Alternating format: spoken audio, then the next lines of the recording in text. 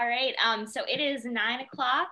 Thank you all for joining us today, and we're going to begin our Cloud and Coffee session here. We've got our co-hosts Chris Oglesby and Bill Hunt, and our special guest today is Deborah Jordan. Chris, I will hand it over to you then. Great, thanks, Kirsten, and again, thank you for all your assistance and help in getting these scheduled. And welcome, everyone. Just wanted to introduce the ATAR Cloud and Coffee discussion. My name's Chris Oglesby, again with MorphWorks, and co-host Bill Hunt with SBA. And we're excited about our 2021 kickoff show and our guests.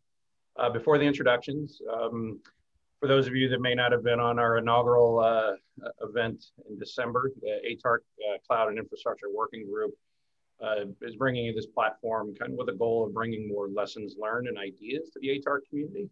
Our focus is going to be a conversation about our guest experiences, past and present, in executing modernization and transformation efforts. From a housekeeping standpoint, if audiences could please mute your devices and feel free to enter questions in the chat. We can get to them as we go through the conversation. So let's move on to introductions. We have Deb Jordan, the Deputy Chief of Public Safety and Homeland Security at the FCC. One of the things that is exciting about Deb's experience is she brings a uniqueness to the Cloud and Coffee discussion today of being both on the mission side and the CIO side. And so we are excited to have kind of a lessons learned conversation with Deb today. So.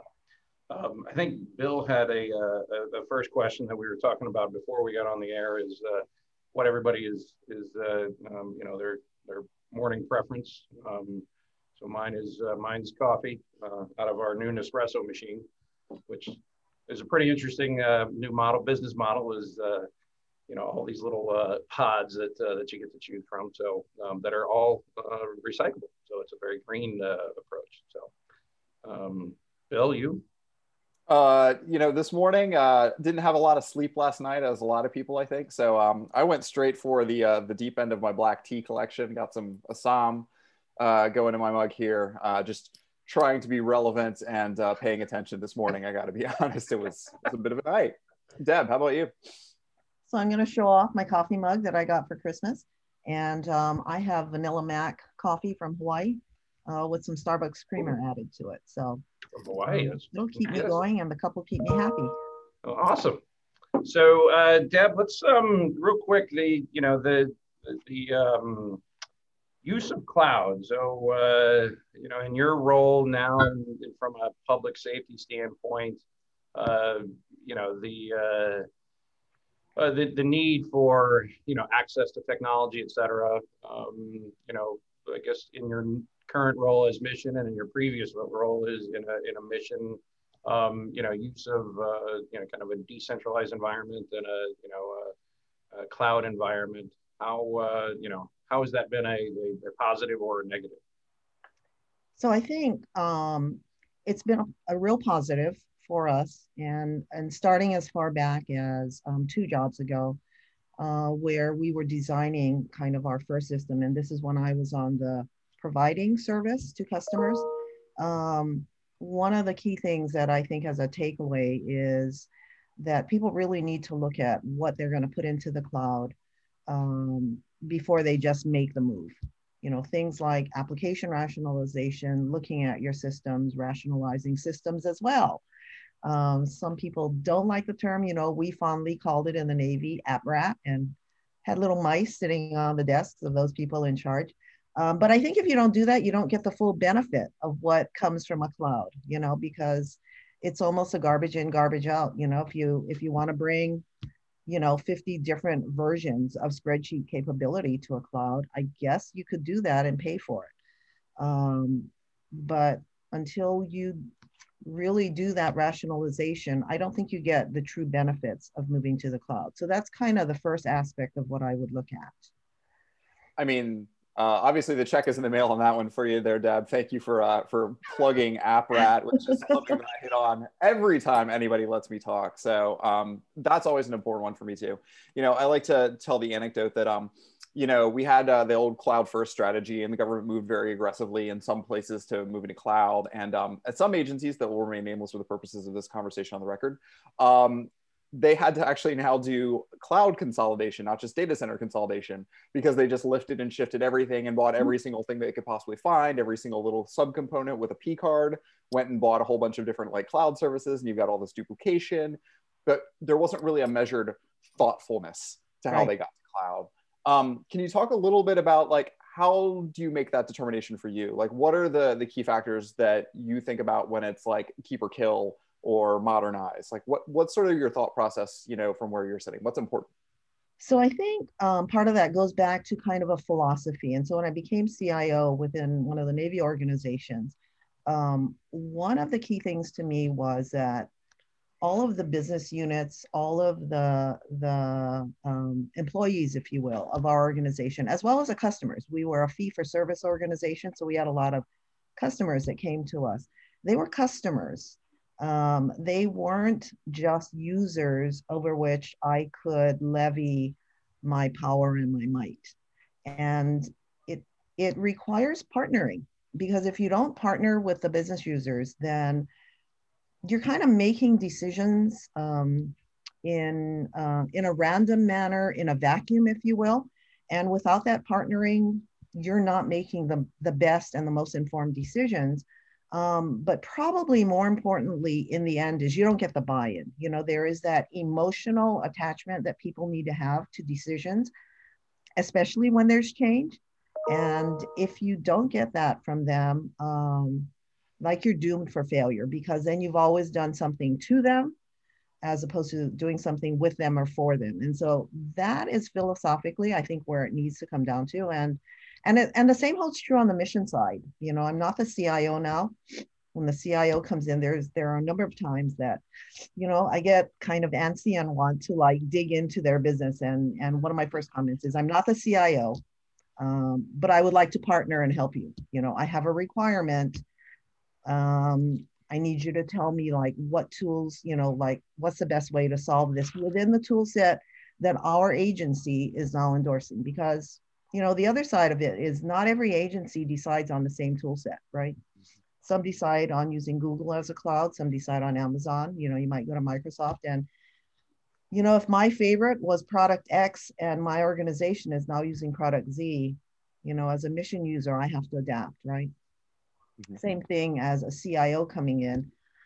You can, but it's not always wise to do kind of 100% replacement based on what I did in last job. So a lot of partnering, sorry, long answer, but a lot of partnering with between kind of the provider and the mission side of the house. Well, and I'll say thank you for that one, because you plugged Morfork's, you know, constant statement of you got to work through the emotional side of change that Bill and I talk about a lot in our side conversations. But I'm kind of curious, just digging into that a little bit more.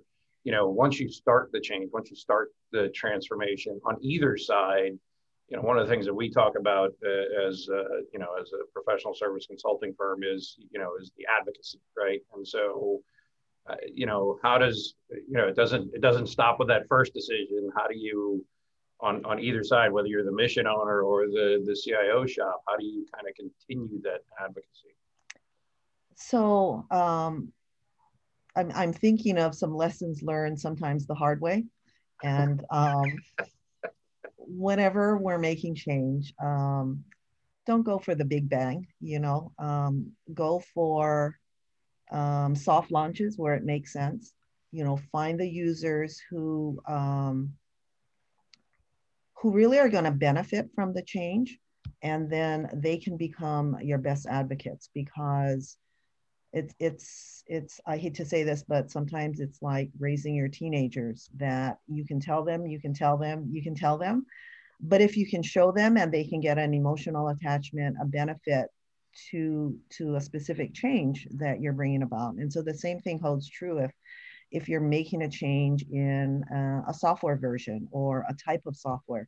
If you can find a business partner that is really going to benefit from it, and you can demonstrate that benefit, I think it goes a long way to that person then becoming one of your disciples who goes out and says, hey, this tool is really great. Let me tell you what it saved us, either from time or from process or from frustration, for instance.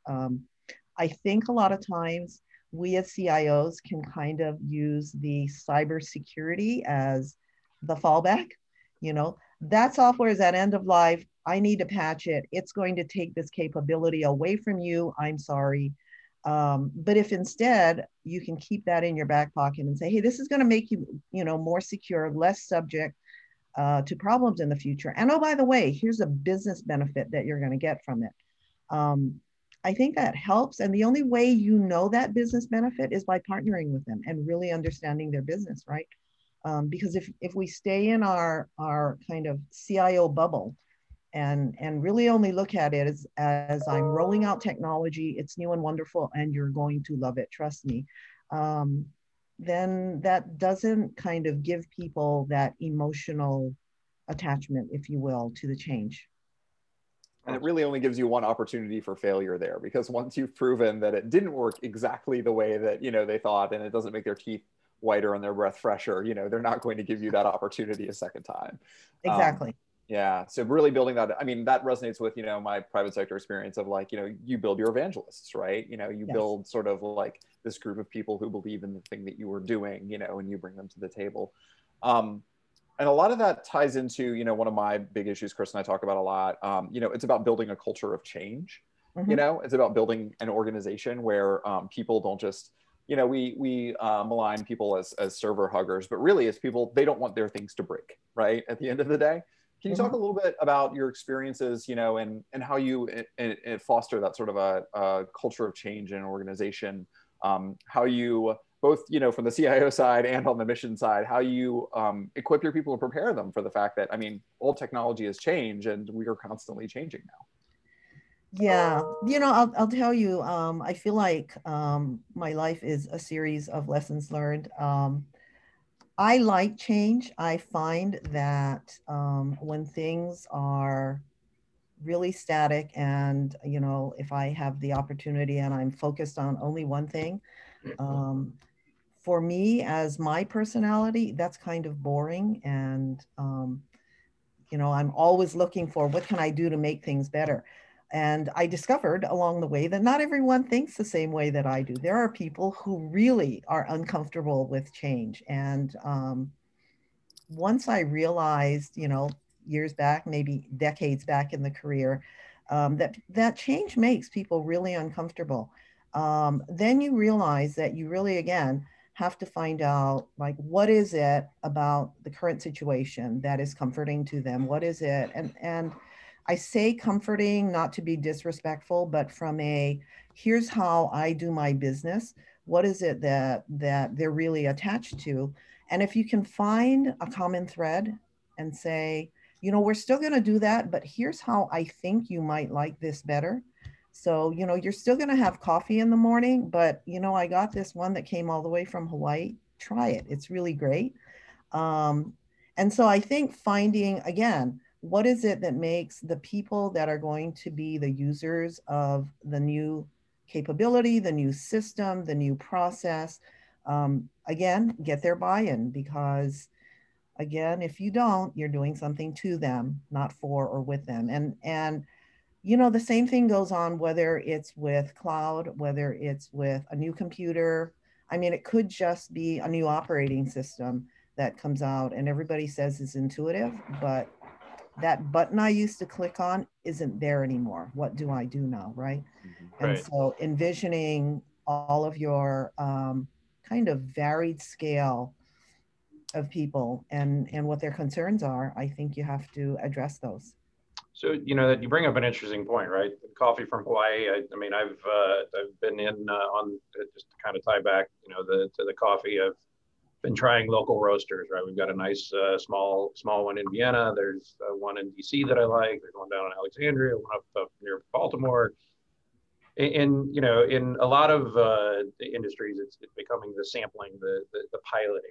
I think one of the things that, you know, as having worked for a state, having worked you know, worked with the federal government, you know, the piloting is not something that it's discussed, it's pushed, it's thought about, but it isn't fully embraced yet. I don't know if it's not fully embraced because of the acquisition side or what in a lot of industries. But have you ever, you know, from a technology standpoint, done, you know, a pilot to be able to get that sample, right? The, you know, the Costco, everybody goes to, you know, Costco at lunchtime because you know you're going to get all those samples, right? But you know, have you experienced or approached, you know, kind of that change with, you know, kind of the sampling aspect?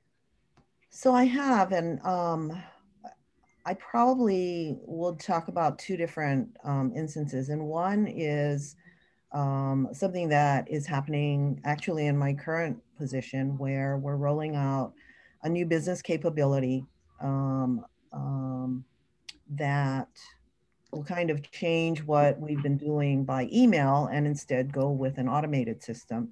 And what the CIO shop did was basically create a system, but then only rolled it out to 2 different users, not the whole agency, and said, let's try it out. Let's soft launch it. Let's see how it works. Let's fine tune it. And so I'm using it operationally and giving them feedback. And, you know, it's already in production, but we fine tune the pieces as we go, if you will, and the process, and then decide, do we roll it out to everyone, or do we only keep it with the people who really need that capability most often, and leave the others with email because maybe that's what they're comfortable with. So we're in that decision process right now, but probably more related to technology. A couple jobs back, I was fortunate to set up almost kind of a greenfield data warehouse, setting up some business analytics on top of it, doing some kind of automated enterprise performance management tools, if you will. And as part of that, we wanted a collaborative environment where everything would be kind of in a portal that you could search just for our organization. And we did pilot. We were looking at different search capabilities. And so we were able to work with our acquisition folks to pilot some capabilities, try them out with, again, a small set of users, broaden it, before we made a decision to actually invest in a long-term either purchase or lease of the capabilities. So there are some fairly creative ways that if you work with the acquisition folks, drag in the legal beagles because they have to be there, that you can actually pilot capabilities before you make a firm decision to launch. And sometimes it's helpful, sometimes, you know, it turns into a bust, but, and I'll give you kind of 1/3 example of what we're doing. In my current job, we do some data analytics on a variety of things relative to what's the status of what's going on in the networks around the country, right? And we don't have staff for it. So we bring in a set of interns every term and do pilots of looking at different things, different social media, for instance. Does social media tell us that there are problems with the internet or something like that? And so through these series of pilots, we can then determine, do we want to actually formally introduce certain kinds of data into our thought structure? I really would like to hear more about this, to drill down a little bit. I mean, the concept of bringing in interns to run these pilots and like figure out what's going on. I mean, that's something that we did in, you know, again, the private sector. You know, we'd have like dev teams and we'd be like, go figure out how this new shiny technology thing works. Like, you know, back in those days, it was like, well, we hear containerization might become a thing. Why don't you all go do that research project for a few months? So how do you have that working in the federal government? How does that actually, can you describe the shape of it a little bit more? Talk through the steps. Yeah, so there are a number of schools, and you know, I can't go into a lot of the details because I'm not actually the one who's recruiting them, but I know that one of my folks on our team somehow has the word out, gets a number of interns who apply for 1 or 2 term sessions with us. And I think what is key that has made him successful in doing this is there is a structure that every one of them follows. And it starts with kind of a PowerPoint briefing that says, here's who I am, here's a project I'm working on, here's who my sponsor is, because there needs to be a business owner to what you're doing. You can't just like study data for the sake of studying data. And here's the expected outcome. And probably most importantly, here's my methodology. So here's how I'm gonna research or I'm gonna pull data. And at the end, they deliver as finished a product as possible. And if there is code that goes with it, that code is turned over, and the next steps are laid out so that in the following term, that exact same project gets picked up. So intern number 2 says, hi, I'm intern number 2 working on this. And oh, by the way, intern number 1, you might remember Bill Hunt worked on it last term and he delivered this. And what I'm going to do is I'll take it to this step. And I think doing that constant methodology and having that handoff has allowed us to mature the program, because prior to that, kind of get an intern who comes in, does something cool, they leave, and then it was really cool, but you know what? Nobody's using it now because you kind of forgot about it. And there's nobody to pick it up, because the whole reason you have these interns is not only to give them an opportunity, but to do something that we otherwise might not have had the resources to do. And so it's not so much an augmentation of our budget, but the ability to do research into areas that we don't know yet, are they going to pan out? So I think it's been a plus for us. And even in prior jobs, having interns come in, give them something meaningful, and then make sure you take what they do and hand it off to someone else. Mm-hmm. Yeah, there's another way that I've seen people go about it. There's at GSA, they're running their 10X program, which I also think is analogous and fascinating, where they'll invest a little bit of money into trying out, a new thing, a new idea. They did one on RPA not too long ago, I think, in AI and chatbots, et cetera. And they have different tiers of investment. So, if it looks like it pans out at this introductory, we Googled it level, it goes to the next level. And then from there, we're going to try a little tiny documentation thing. And then we're going to try a little tiny pilot and moving up the chain, So I really like this idea of not overly investing in something up front, right? You want to test it a little bit and get the tires as you try it out. And part of that for me is just shell shock of knowing like something that was supposed to be just a prototype quickly finds its way into production if you don't have really clear, guardrails around that to make sure that gets abandoned, even worse. Yeah. That actually lends it to, and I think one of the things that we talked about, and there's a question here that is tied to kind of culture and the acceptance of moving to cloud infrastructure. But we probably skipped past it, and it's one that I think that we as a company see, and Bill and I've had, and we've talked about it in our working groups, is kind of the the strategy, right? So laying out, I mean, you've got the ability of having an approach of working cross aisle, but in this kind of the overarching strategy, probably much like with the interns, where does this culture and kind of that change management come up first? Does it, and kind of the hurdles that you have to get to, kind of in your experience of kind of moving to a cloud environment, which, again, may gray out that button you're used to clicking, right? So I guess from a strategy standpoint, how does that fit? So I think there's a couple things to think about, and I'll go kind of to one example of a situation I had where we were looking at building a capability, expanding something we had, but really building a capability that was going to potentially grow the number of users depending on how many projects we had, who they were for.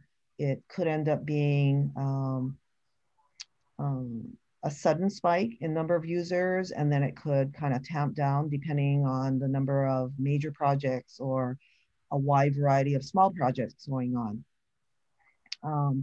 And that served to be an example of a system that made sense to move into the cloud, because it was going to allow us to scale up, scale down. It was going to allow us to look at cost of software. Do we need to share that cost among some of our customers? How do we do those kinds of things? And so when we looked overall at the cost of ownership, total cost of ownership for that system, and did that business case, it made sense to be one of the first candidates that we moved to a true cloud, hate to admit, probably a decade or so ago. And I think in looking at the strategy of how do you make those decisions, I think it has to be kind of a business case assessment of, is the benefit there both from a cost and a performance perspective, right? Because cost isn't, I'm not a fan of kind of low cost analysis, if you will. I recognize that cost is a factor, but the business has to benefit from it as well. And so in that case, it made sense because one, we were going to be able to stand up the capability quickly, and two, we were going to be able to scale it up and down rapidly as well. One of the things that I think I want to make a point about also is that as we make these decisions to move to the cloud, I thought naively a while back in a prior job that as you move to the cloud, you automatically get security with that, right? You know, your cloud hoster is going to perform. All your cybersecurity functions and patches are required. And that's something I think people have to look at very closely, you know, that it's not an automatic, and people have to draw the lines on where do you want who doing what aspects of your security, because we talk about security in depth and all kinds of aspects of doing making sure that especially your public facing applications are secure. And if that's not explicitly clear from the outset, I think you're doomed for failure at some point. You know, you may skate by and you may be secure by obscurity, but everybody remembers kind of the Navy problem with the Iranians and their networks back in 2014. As we were cleaning up, and thankfully this wasn't necessarily one of the systems that was compromised, but as we were cleaning up and had to take all our systems down, and then you had to meet certain criteria before you brought them back up, we found out that, oh golly gee, the host for that system wasn't doing security. We thought they were, so we weren't doing it. And so bringing it back up was a much longer process, because now you have a system that basically was violating all of the not all, but a large number of cybersecurity policies. And as you implemented the policies, of course, the system breaks. And so that's a little bit of a plug for make sure you know what your security requirements are going in, because otherwise you'll design your system around security and it won't work. So, I mean, you've already mentioned two of my big three when it comes to cloud stuff. And so I'd like to dig in on cybersecurity for a little while here while we have everybody. Obviously, extraordinarily relevant topic, given everything that we've seen over the last couple of weeks. How do you manage all of this risk at the end of the day? I mean, I guess I shouldn't say while I'm being recorded that FISMA is completely broken, but FISMA is definitely a struggle for agencies, and how we balance risk with innovation, or how we're actually doing business. And we do make a lot of assumptions as the federal government that we can buy our way out of risk by handing it over to a private company. And we've learned time and time again that's just not true. From identity company breaches, from the most recent network breaches that we saw this past week. It's hard. There's a lot of moving pieces there. How do you balance these things? And I'll say this, and I'm trying not to be political about this or calling out any specific vendor. But we've got some of the biggest cloud companies in the world right now still storing American data, on Chinese soil, on Iranian soil. How do we make that sort of a balance when the vendors don't necessarily even jump through the hoops that we want them to? How do you make the decisions above and beyond just what we are required to by NIST 853? How do you find that balance? How do you decide for you where your risk profile sits? And I know that this is probably a topic that's been beaten to death, but I think it's important to talk about. Oh, that's a big one. Sorry, I apologize. If you need a drink of coffee first, you need to get into the happy cup. For those of you that don't know, Deb did disclose that there's reindeer and Santa, circling the inner side of her cup. So it gives her a little motivation for this question. So I'd like to say, go out and hire a really great CISO and then sit back and let him or her do their job. It's their problem then. You don't have to worry about it. You just hit the easy button. It's the easy button, and you have this little guillotine sitting there as a motivation for them. But no, seriously, I found that doesn't actually work because as you know, as you go through and you get accreditations for your system and you do continuous monitoring and certain things have to happen on a recurring basis. A lot of times, if you're not paying close attention to what the status is of, it could be an actual authority to operate, or it could be patches, or it could be any aspect of the security posture of your IT systems and infrastructure. There are an almost or seemingly infinite number of things that you could measure for compliance and level of compliance, right? Because, do you have any criticals? Do you have any highs? Do you have any moderates? Do you have any lows? The answer is yes. You're always going to have something outstanding, something that is not 100% in compliance. And the question becomes, what's your tolerance? Clearly you don't want to tolerate criticals or highs. What about mediums? How many of them can you tolerate? And I think a lot of it boils down to the business risk has to be managed with your security risk. And I am thankful not to be owning that in this current day, because the world has gotten scarier, and the impacts are more severe, certainly, than they were 10, 15 years ago.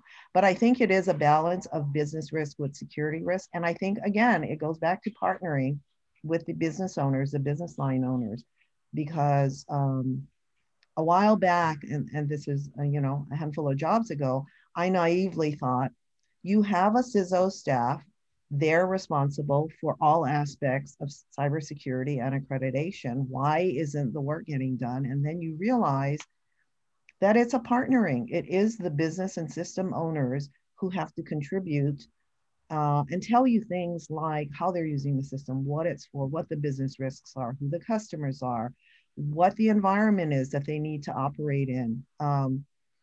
We had a system that had to almost be completely redesigned because we didn't define upfront the different categories of users and where they were going to be accessing the data from, right?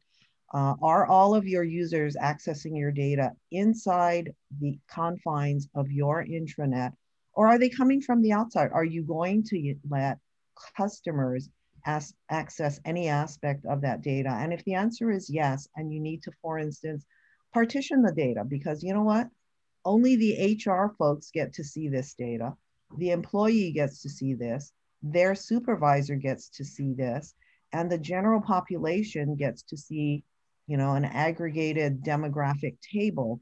That's a big change to PII data handling. And so I think all of those partnering discussions that we talked about are really important in making those strategic decisions on how you handle risk and how much you're willing to share.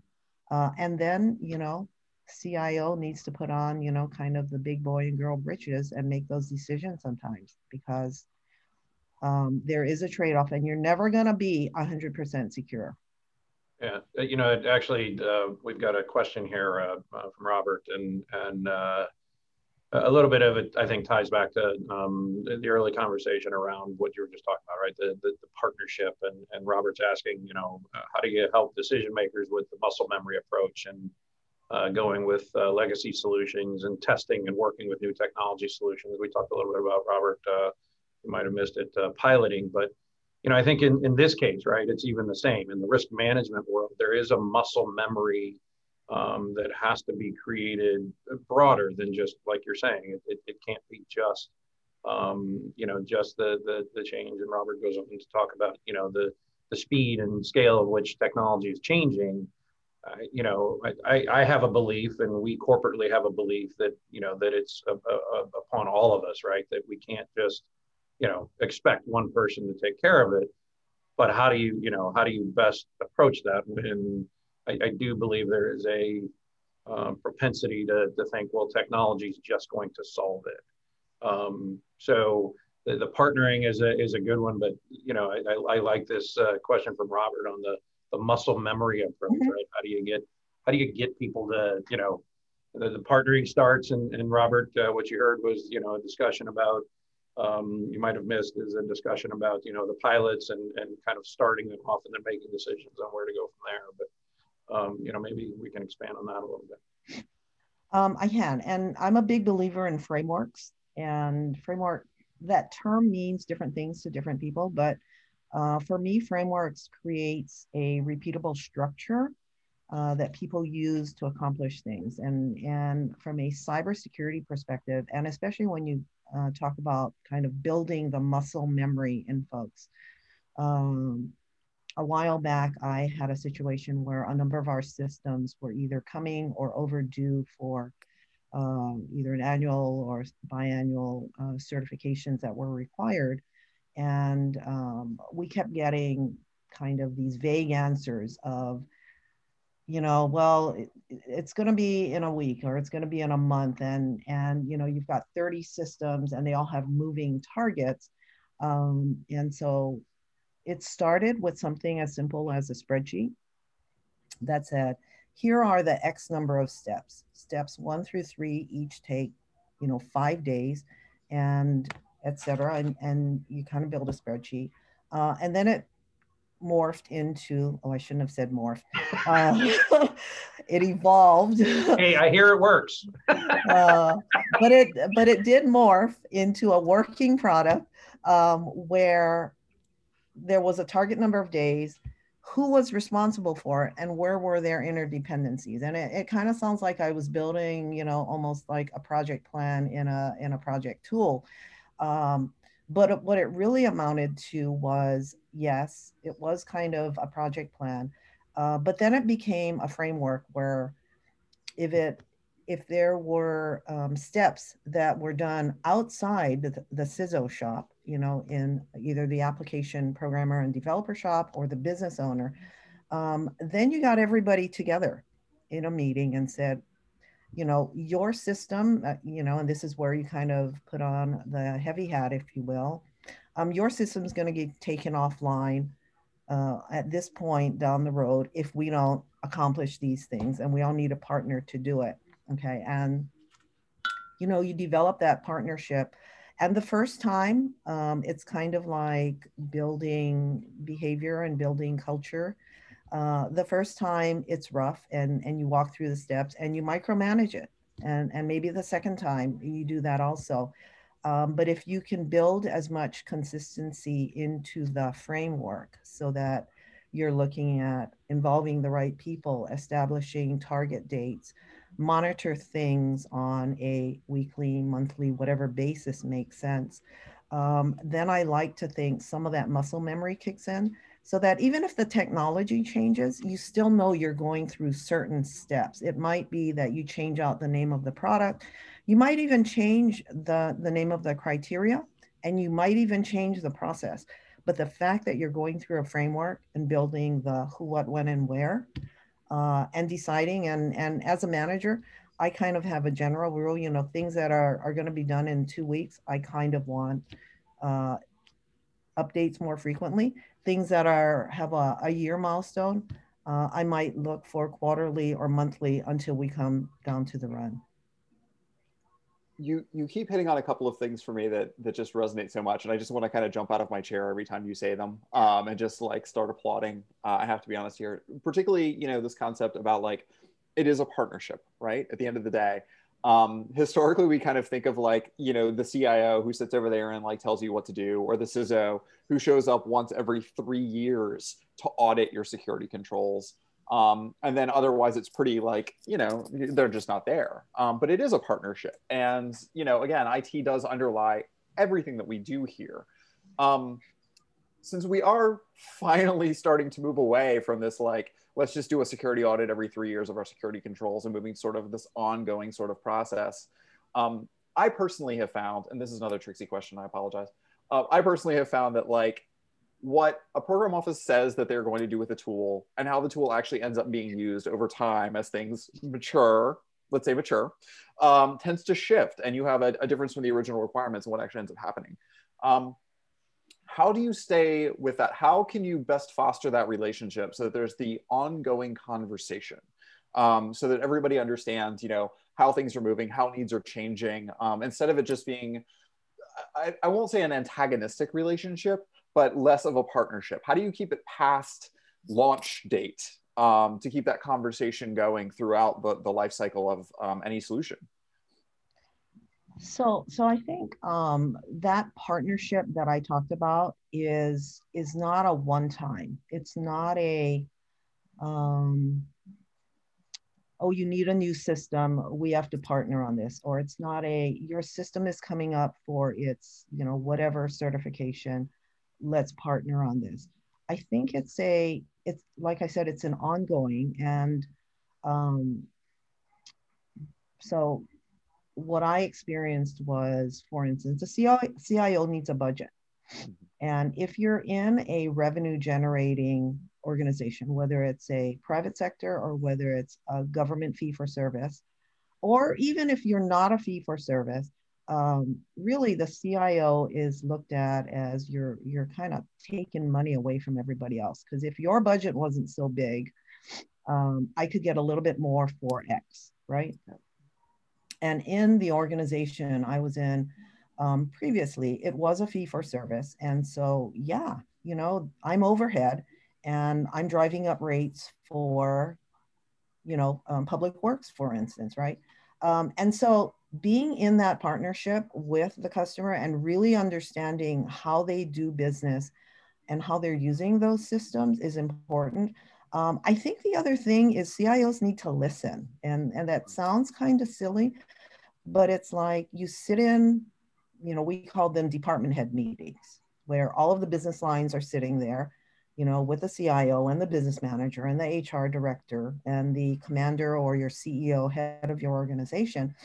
And you need to hear where their pain points are, you know, and especially if they say something like, well, the system doesn't give me that capability, or the report gets formatted that way and I can't get that information out of it. It's like, that's a sign to go talk to the business owner and say, I heard you say, you know, not in the meeting, but afterwards, it's like, hey, Bill, I heard you say that, you know, the report's not giving you the information. Is it because you don't have the data? Or do we just need to like give you a different formatted report? You know, do we need to maybe give them some ad hoc analytic capabilities so that they can pull the data in the ways they want? So I think that is an ongoing relationship that people have to have with their business owners. So if I could just follow up on that too real quick.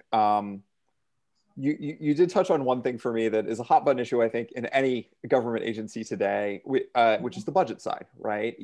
People do feel like that, you know, the CIO shop is cutting out, you know, a piece of their budget.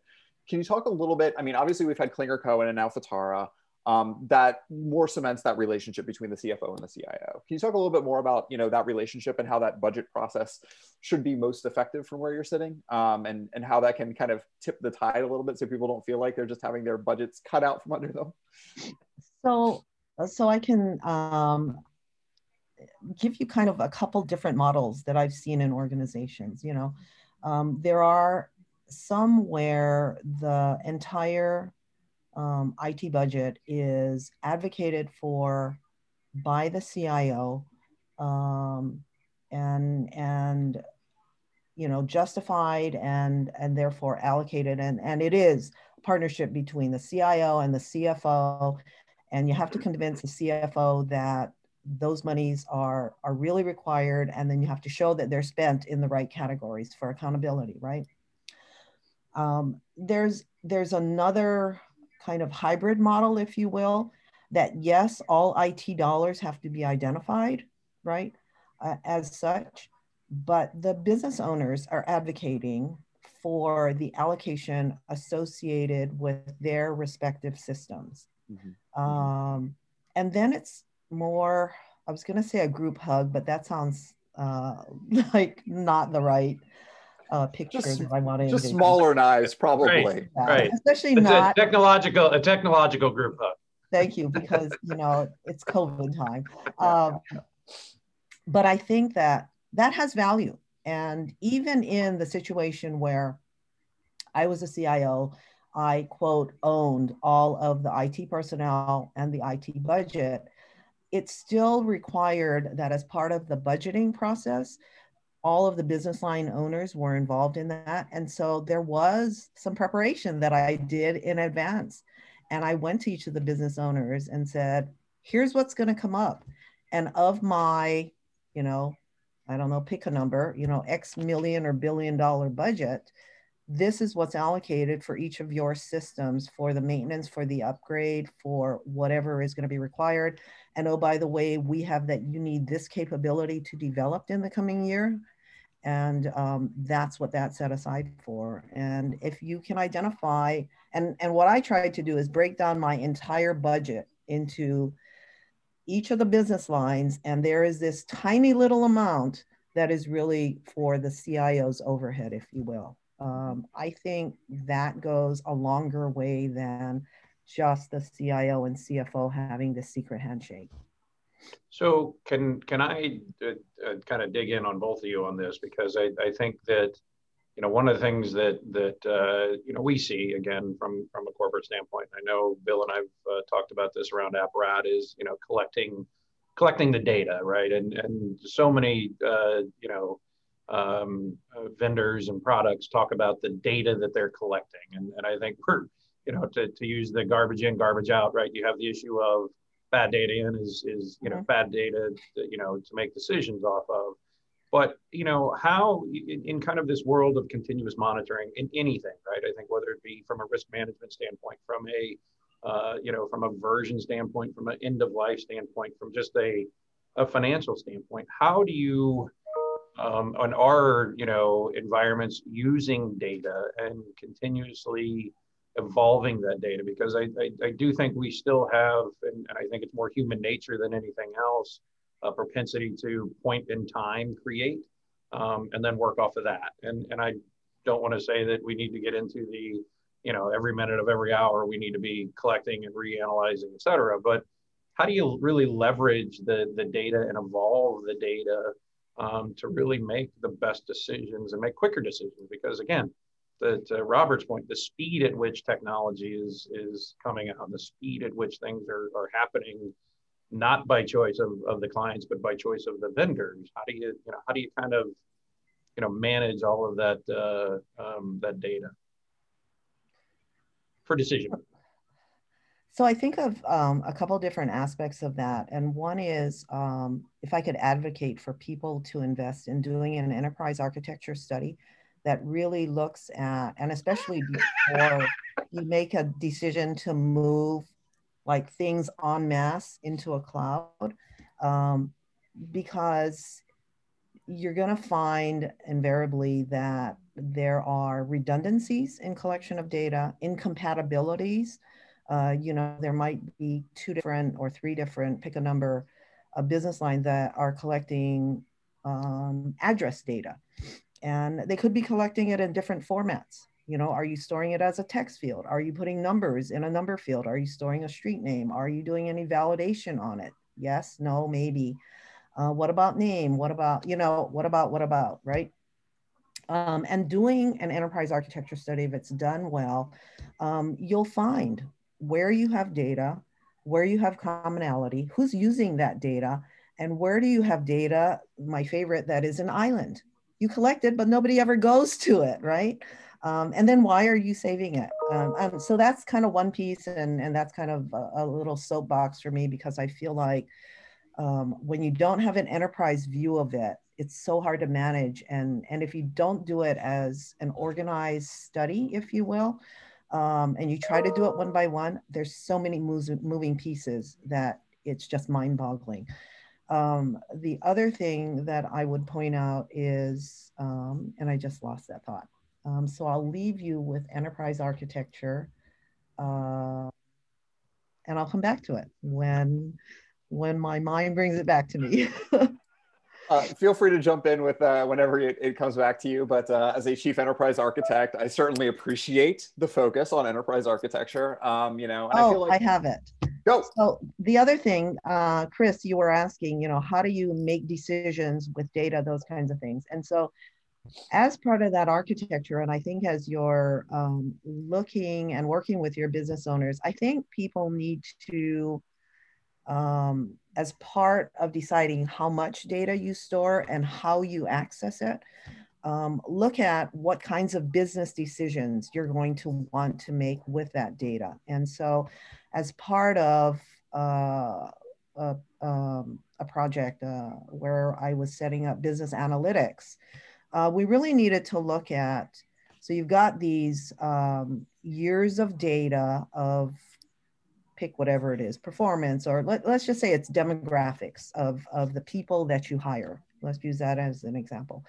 And so you could end up, if you have a large organization, with lots of data that if you don't plan ahead, anytime anybody wants to do anything, it's going to take 5 minutes to load that data, right?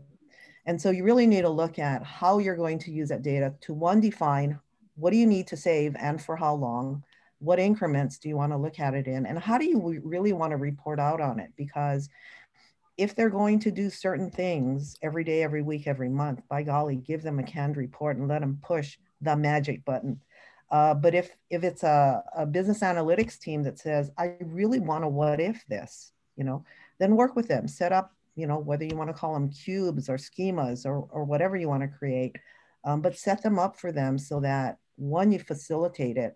And then two, if they really want all the raw data, just prepare them. This may take a little while to load, unless you want to bring me in, some quantum computing. You've got all this data.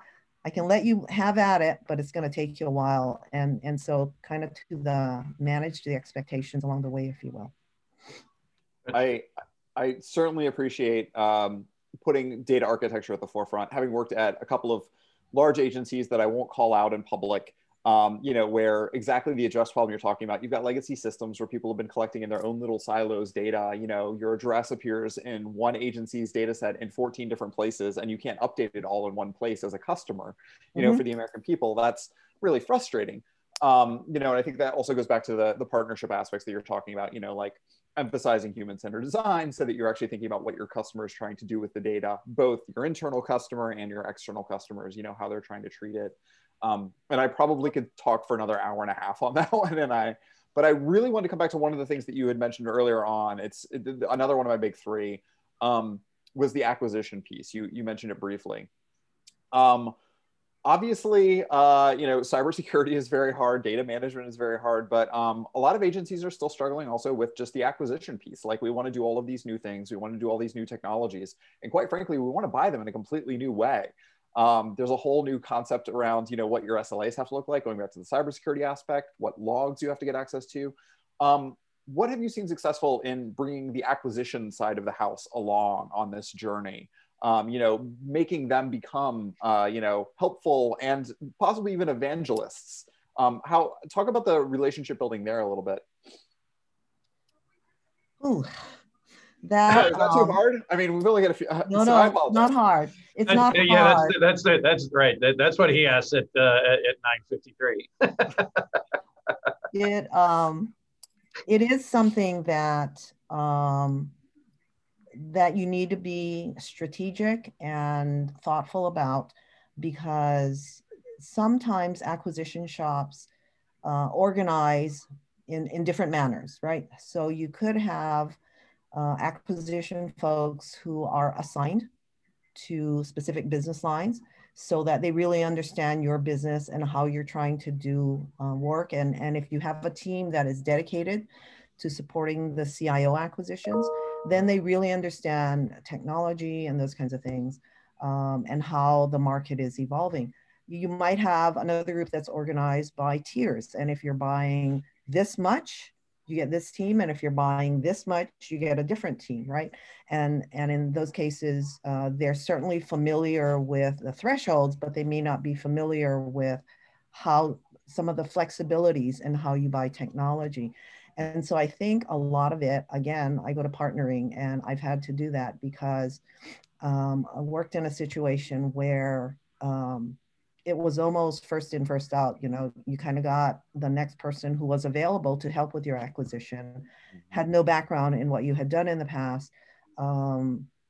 And sometimes, you know, there are people who want to tell you what you can't do, as opposed to explore what you can do. And so in many cases, it does take kind of the CIO partnering with your head of contracting to say, hey, what's in this for us as an organization is to be able to do this smartly. And so I need you to kind of bring the creative brains, because technology is something that is evolving so quickly, not just the technology, but the rules for how we buy things, and you know, the rules for what you can't buy, right? You know, supply chain has said you can't buy certain things. And so it does, again, take that partnering so that they assign you people who are willing to work with you through those challenges.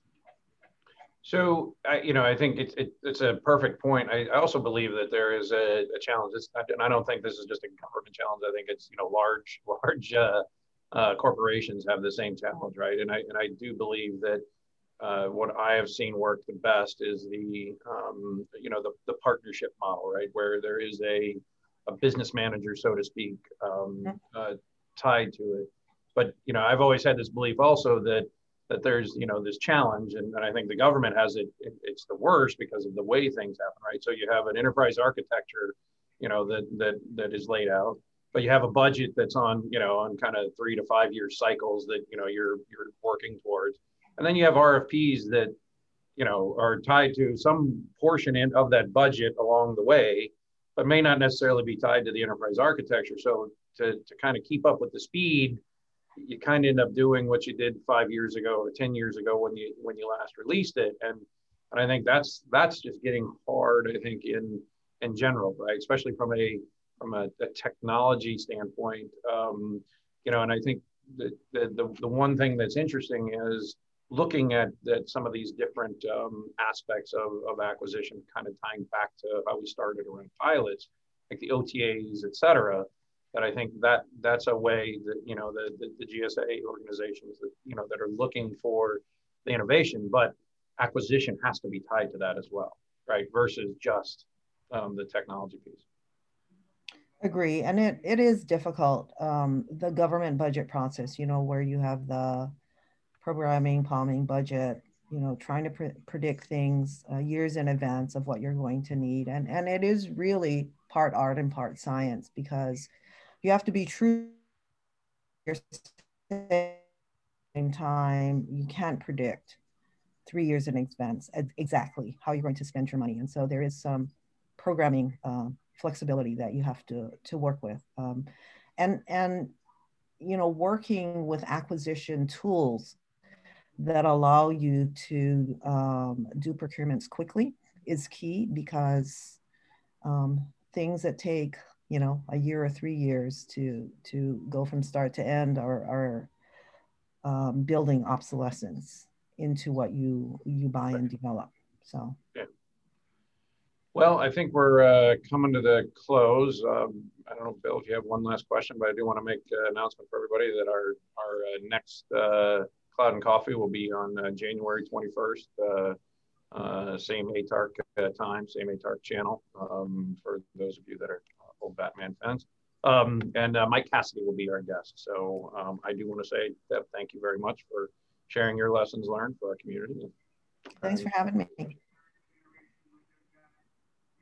All right, thank you guys. Can all of our panelists smile real quick so I can take a screenshot? Okay, 1, 2, 3. Excellent, thank you. Thank you very much, Deb. Thanks, Bill, and thanks, Kirsten, and thank you everybody for joining. Thank you all so much. All right, take care. Have a good week. Stay safe. You too.